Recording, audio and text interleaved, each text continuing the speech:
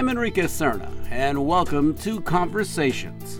For King County Executive Dow Constantine, 2016 ended on a high note as he received national recognition for his governing efforts. But he knows that in 2017, King County will face challenges and uncertainty as Donald Trump assumes the presidency. As this region experiences tremendous growth, there continues to be concern about housing, affordability, homelessness, and other equity issues. I sat down with the county executive in his office recently to talk about 2016 and what's ahead in this new year. Well, first of all, congratulations on 2016 and being named the Public Official of the Year by Governing Magazine, which actually is in front of me here. We'll show the photo. You have a very nice spread. You're looking good there. But tell me about that, and that must be quite an honor. Well, thanks, Enrique. Thanks for having me. Yes, it is an honor. It is nice to be recognized. I mean, public service is its own reward. People wouldn't do it if they didn't get some gratification out of being able to make their community better. But every once in a while, having some outside validation helps too. And this award, as it turned out, was really based on a lot of work that was done by a lot of people, the partnerships that we've built here in King County to deliver on Best Starts for Kids, on the low-income bus fare, on our big win on Sound Transit this year. All of these things were efforts that required dozens and hundreds and thousands of people putting their shoulders to the wheel. But they gave me the award, so I'm happy about that. Well, it's also a national magazine, which also acknowledges the work that's happening here and the progress that's happening here as well. But let's also look ahead to what's New Year 2017 and the fact that we have a new administration about coming to office and Donald Trump. A lot of questions as to what's going to happen. But as you look ahead there, what are your biggest concerns about the Trump administration and the potential impact on King County? Yes. Well, let's just focus on King County because my biggest concerns go well beyond county well, for programs. The county, as the guy in charge. This county voted 5-1 against Trump. 4-1 against Trump. It is a place where people embrace a very different set of values than he was articulating in his campaign. And we are going to continue to be true to those values and to our commitments on the environment, on promoting equity and social justice, on really having our community continue to work toward being that ideal that was articulated by the founders of this country, to be a place where every person has the full and fair opportunity to succeed based on his or her merits and not on some accident of birth. There, earlier today, you attended a press conference where there was basically public officials like yourself standing up against any hate, acts of hate, and declaring the fact that that's not acceptable in King County. Are you concerned that recently there have been these things that have happened at a mosque in Redmond, other types of incidents seem to be growing during this time? I'm very concerned. I think that the rhetoric in this campaign unleashed gave license to a lot of behavior that has been considered unacceptable. Racist behavior, homophobic behavior, Islamophobic behavior. And even in Blue Washington and even in Martin Luther King County, we have seen many incidents that I think would not have happened before the well was so poisoned, before this toxic environment took hold. You mentioned the mosque in Redmond. I don't think there's a one of us around here who doesn't know personally someone who has been victimized or attacked verbally. Friends in the LGBT community, racial minorities. The environment has changed, and it's changed for the worse, and we need to stand up shoulder to shoulder and say, this is not who we are, this is not what we want our America to be, and we're not going to stand for it. Seattle says it's going to continue to be a sanctuary city. Is that the same for King County as you see it? We have long said that we are not going to become the instruments of any sort of immigration policy from any administration. We provide public safety services. We provide public health services. And when someone calls because they need the help of a police officer, or when we ask someone to testify in court against the accused, or when a mom brings her child to a public health clinic, her sick child, we don't demand to see their papers. We say, how can we help you? Because you're part of our community. If we do demand to see their papers, it's very likely that crimes in progress are not going to cause a police officer to be called, that we're not going to get cooperation in prosecuting criminals in court, that a sick kid will get sicker and might infect other kids too. This notion that we as local governments are somehow going to get into the business of ratting out and rounding up our neighbors is just unacceptable to us. So that has long been our policy. The Obama administration was willing to work with us, although they continued to seek ways to use our justice system to carry out their immigration policies. But we cannot accept that. We are in the business of providing service, not in the business of enforcing immigration laws. There are a lot of people that are immigrants out there right now that are very scared. What would you say to them? Well, first of all, we are with you. Not just the government, but the people here. The people of this community, of this county, of this region, understand that, first of all, we must protect the rights of immigrants because it is right, but also that immigrants have been the foundation of generations of success and prosperity in this region, economically, culturally, socially. Each new wave of immigrants has brought new energy and ideas and perspective to a remarkably dynamic and international region, and we cannot put a damper on that. We need to have that influx to be able to keep growing. Second generation, by the way. Excellent. So, let's talk about, do you have any sense, I guess, it's still very early, or concerns as you look at it, with the Trump administration coming into office, any potential federal funding impacts on the county? Well, I've asked the leaders of my departments to put together lists of all of the federal funds that we receive in any form or fashion. We do depend on federal funding quite a lot. Most of our money is generated locally. But if they were to find a way to cut funding, and Congress would have to be complicit in this, public health is clearly at risk. I think environmental protection is clearly at risk. Public safety is clearly at risk. Furthermore, in terms of broader policy, we've signed up 200,000 King County residents under the Affordable Care Act for health care. And if that were to go away, that in itself would be a massive public health crisis. So the impacts, potential impacts, are severe. The potential political impacts to anybody seeking to do those sorts of things, I imagine, would also be quite severe. Housing, are you concerned about that in that area in particular? We have a lot of local funding in housing, if that's what you're asking about. Yeah. And we are concerned that the leaders of some of these federal agencies are hostile to their very missions at HUD, at EPA.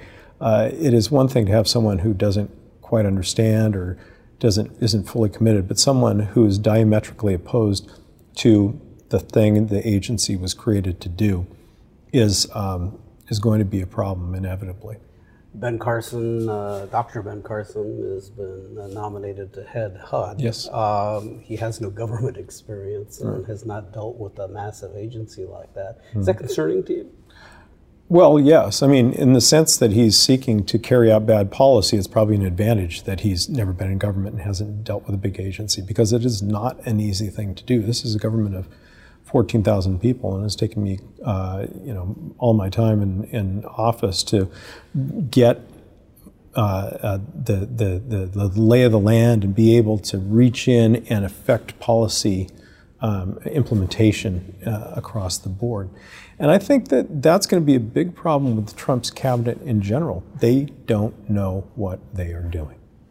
Even if they were trying to do the right thing, they don't know what they're doing. But it is going to be, it would be comical if it wasn't so dangerous. Also, one of the areas the county has really committed itself is climate change. And the potential new EPA administrator has also been someone that has been against that, has challenged the EPA during his time as a lawmaker out of Oklahoma. Concerned about how that might impact what the county has been doing, because we made a strong commitment. It's part of your goals.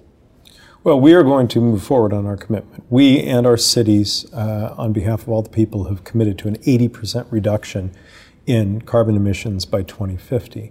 And we have the steps in place to be able to accomplish that, and we're going to move forward because we have to. Turning tail and running away from our international agreements on climate, backing away even from the science that NASA and other agencies are doing, isn't merely foolish. I mean, it is sabotage. It is sabotaging not only that science, but the planet. And it is an outrage against the American people and all the people of the world. We really have some of the best minds here in this region to work on this issue. And one of our opportunities, notwithstanding the incoming administration, is to push forward in the green energy and green technology space so that we can have an economic opportunity for folks working in that area. The attempt to resurrect the dying coal industry is just a perfect example of the people looking backward to a time that is long gone, when what we need to be doing is focusing our energy on the kinds of technology that folks are going to need in the future, whether it's in the United States or around the world. Boeing has announced that they may be making some big cuts in this coming year. Are you concerned about the potential impact? I mean, we obviously have a more diverse economic situation here than we had during the time of the late 60s and 70s when Boeing made massive cuts and it really hurt the region. Can we withstand that? We can. When I was a kid here, we went through the Boeing bust, and there were a lot of ups and downs with Boeing all along. And Boeing was the big employer in town. And, when Boeing sneezed, everyone caught a cold. They're still tremendously important. And they're important in a couple of ways. One, it's a legacy, it's part of our history. Two, they provide a lot of the jobs that, they require high skills, don't necessarily require an advanced degree. And you can still work there and be able to afford to raise a family and buy a home, as lots of folks did when I was a kid here. One of the challenges we have is this disappearing middle class in our region. A lot of technology, sort of 21st century industries are employing lots of people at relatively high wages, and a lot of folks are in the service industries at relatively low wages. And the part in the middle that was so much the norm when I was a kid is ebbing away. And so that really, not the overall economic impact, but that specific impact would be my concern, that we'll lose opportunities for folks who don't have the skills or the education to go get a programming job at Microsoft or go get that gig at Amazon where the jobs are being created by the thousands.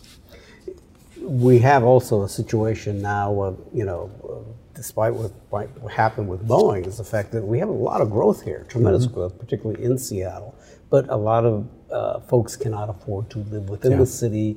Many people are moving into South King County, even looking for opportunities to be able to have affordable housing. A lot of gentrification going on. What's the concern about that, and how do you address it so that people can have, quality of life? Yeah. Well, I mean, in this case, we're clearly the victims of our own success. I mean, people from around the world want to come here now. Airbnb just named my home neighborhood of West Seattle as one of the 10 hottest neighborhoods in the world. It seems ridiculous to all of us who grew up in West Seattle, but the fact is that their bookings there have gone up exponentially. And it is a real challenge, not just in terms of housing affordability, that is to say the price versus your paycheck, but all of the social supports that go along with housing stability. When you are able to be near family and friends, when you build these networks that will allow you to help people when they're down, or maybe somebody will catch you when you fall, and folks are displaced, there is then the danger that the folks will fall a long way because no one is there to catch them. My classmates in West Seattle, I graduated from West Seattle High School many years ago.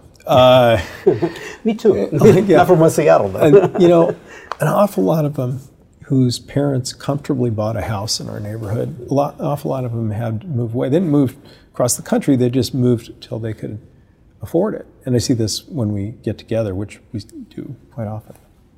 I think that part of the solution is creating more housing stock of different styles for people who don't need to or even want to be in a single-family home. I think some of it is allowing very well-tailored infill development in existing neighborhoods, whether it's cottage housing or duplex, but not the kind of development that completely upends the current structure and networks, but the kind of development that strengthens it so that maybe folks who are getting older in their home can move to the cottage and rent out their house so they can continue to live there. Maybe the widow can move to the senior's apartment and a new family with kids can move into that house and they can all still be in the neighborhood. That level of detail, of specificity, of care is very difficult to get in zoning. But that's what needs to happen in this city and in this region for us to really be able to provide housing across the whole spectrum. We need a lot of that. Yeah. I mean, there's no doubt about that, because we have a lot of younger people that are also looking for those opportunities, either to live in the city, but then again, they may have to move outside. So looking back here in 2016, one great success was the passage of Sound Transit 3.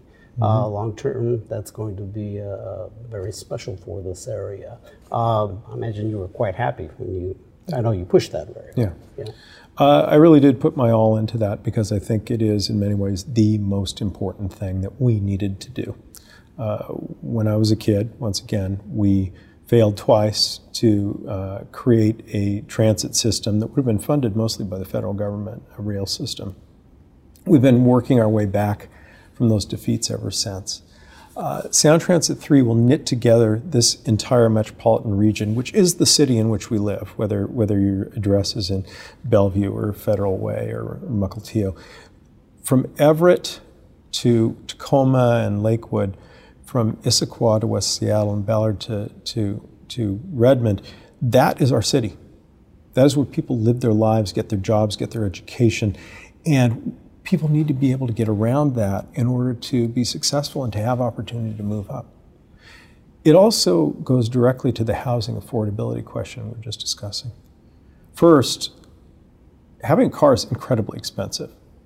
And if you can have one fewer car, you can save $10,000 to $13,000 a year in this region.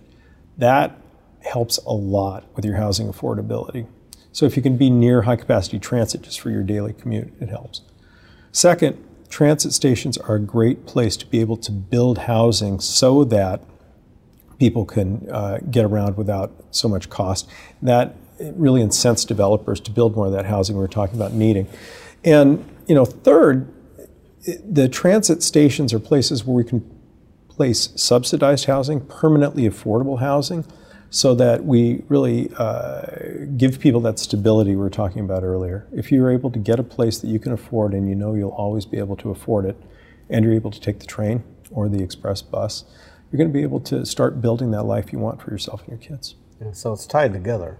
And really the main issue here is that the transportation infrastructure in which you invest creates the land use you live with.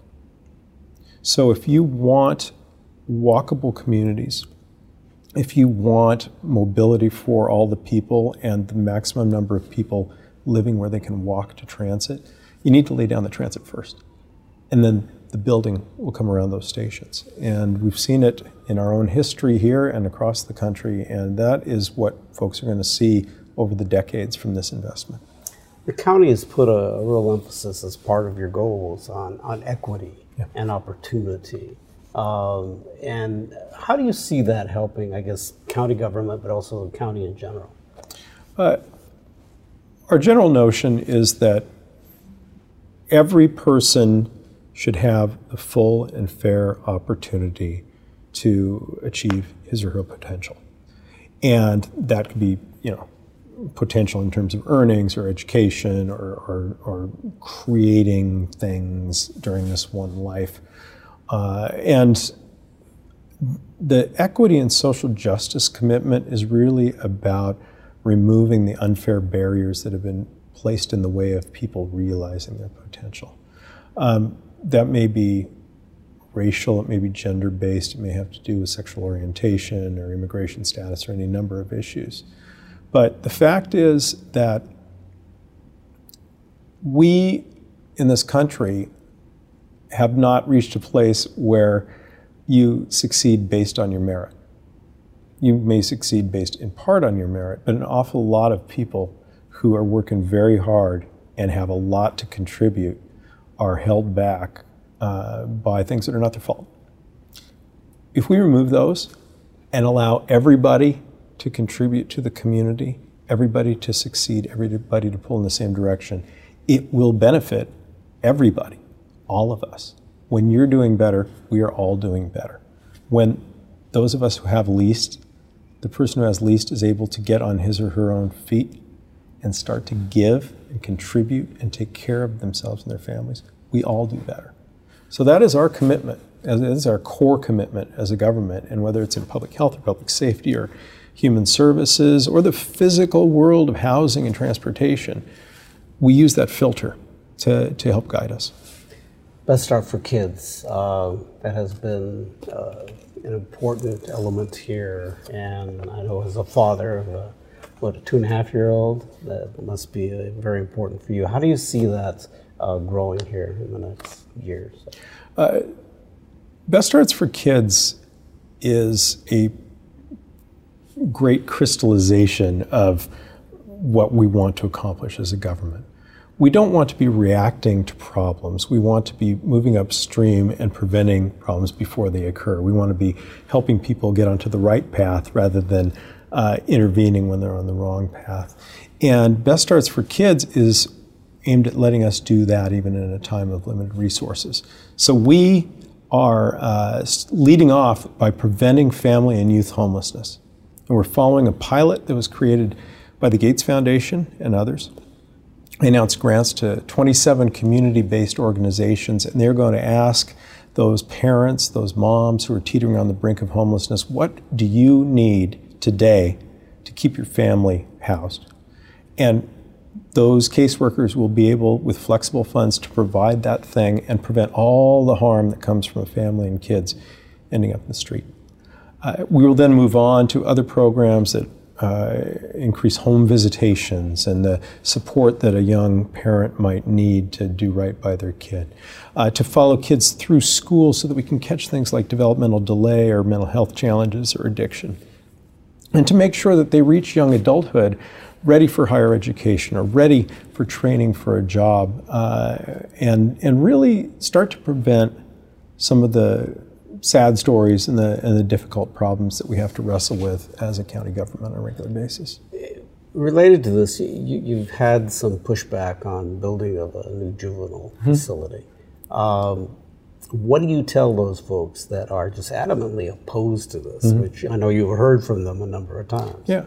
So we're tearing down and rebuilding the Juvenile Justice Center on First Hill and to be the Children and Family Justice Center. And the notion is that we want to have a place that has a lot less detention, a lot more services so that we can get to the underlying challenges for the kids and the families. There's some folks who think we should have no detention at all for anyone under the age of 18. I think that's a nice ideal, but it's not practical. We actually agree on everything else, that anybody who is a good candidate for going into a different program rather than being prosecuted should go there, that anybody who has a challenge with truancy doesn't belong in the jail, belongs in some sort of alternative school program, that we need to find every kid who can be gotten back on track and get them back on track and not have them get dragged into the judicial system because it is not helpful to them. But we diverge when they get to the point of asking whether we ever need to detain anyone, because if someone is genuinely and immediately dangerous to themselves or others, we also have a responsibility to protect people. So we want it to be as good and healthy an environment as possible, and the detention center right now is not that. And so a lot of advocates got together and asked that we do this. It was placed before the voters and passed, and we really have the opportunity in this county to show the nation that this can be done better, that we can get away from incarceration as a solution to society's problems, because it's not, and get to a place where we are providing kids the help they need to be able to go on and lead successful lives. Do we have an opportunity to show the nation that we can make some impact on homelessness? We have a state of emergency here that it is, a problem throughout the West Coast, but growing throughout the nation. Yeah, I do think we have an opportunity to do that. Homelessness is a really difficult issue, or of course it would have been solved a long time ago. First, prevention, and I told you we're already working hard on that. That's the least expensive, most effective way to address homelessness. Then rapid rehousing, getting people back into secure shelter, not shelter, but housing, so they can start to rebuild the other parts of their lives with services.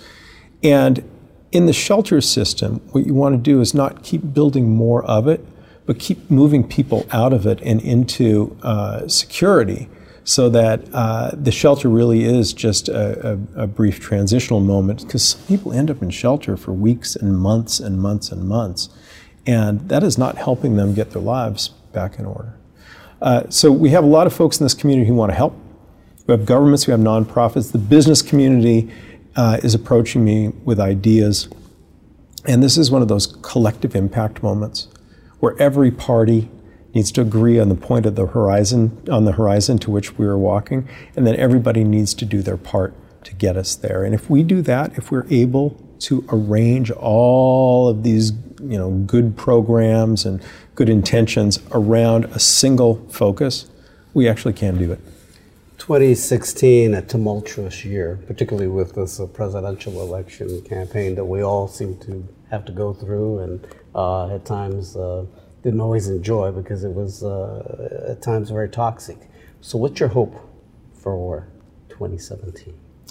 Well, that those of us who retain this vision of an America that is for everyone and where everyone can succeed based on merit, that we are able to band together. The metropolitan regions, the West Coast, the people, the majority who did not vote for the incoming president, that we can band together and keep this flame that was lit by the founders of this country alive. That we can continue to push forward toward the promise of this country, even while things are circling the drain in the nation's capital.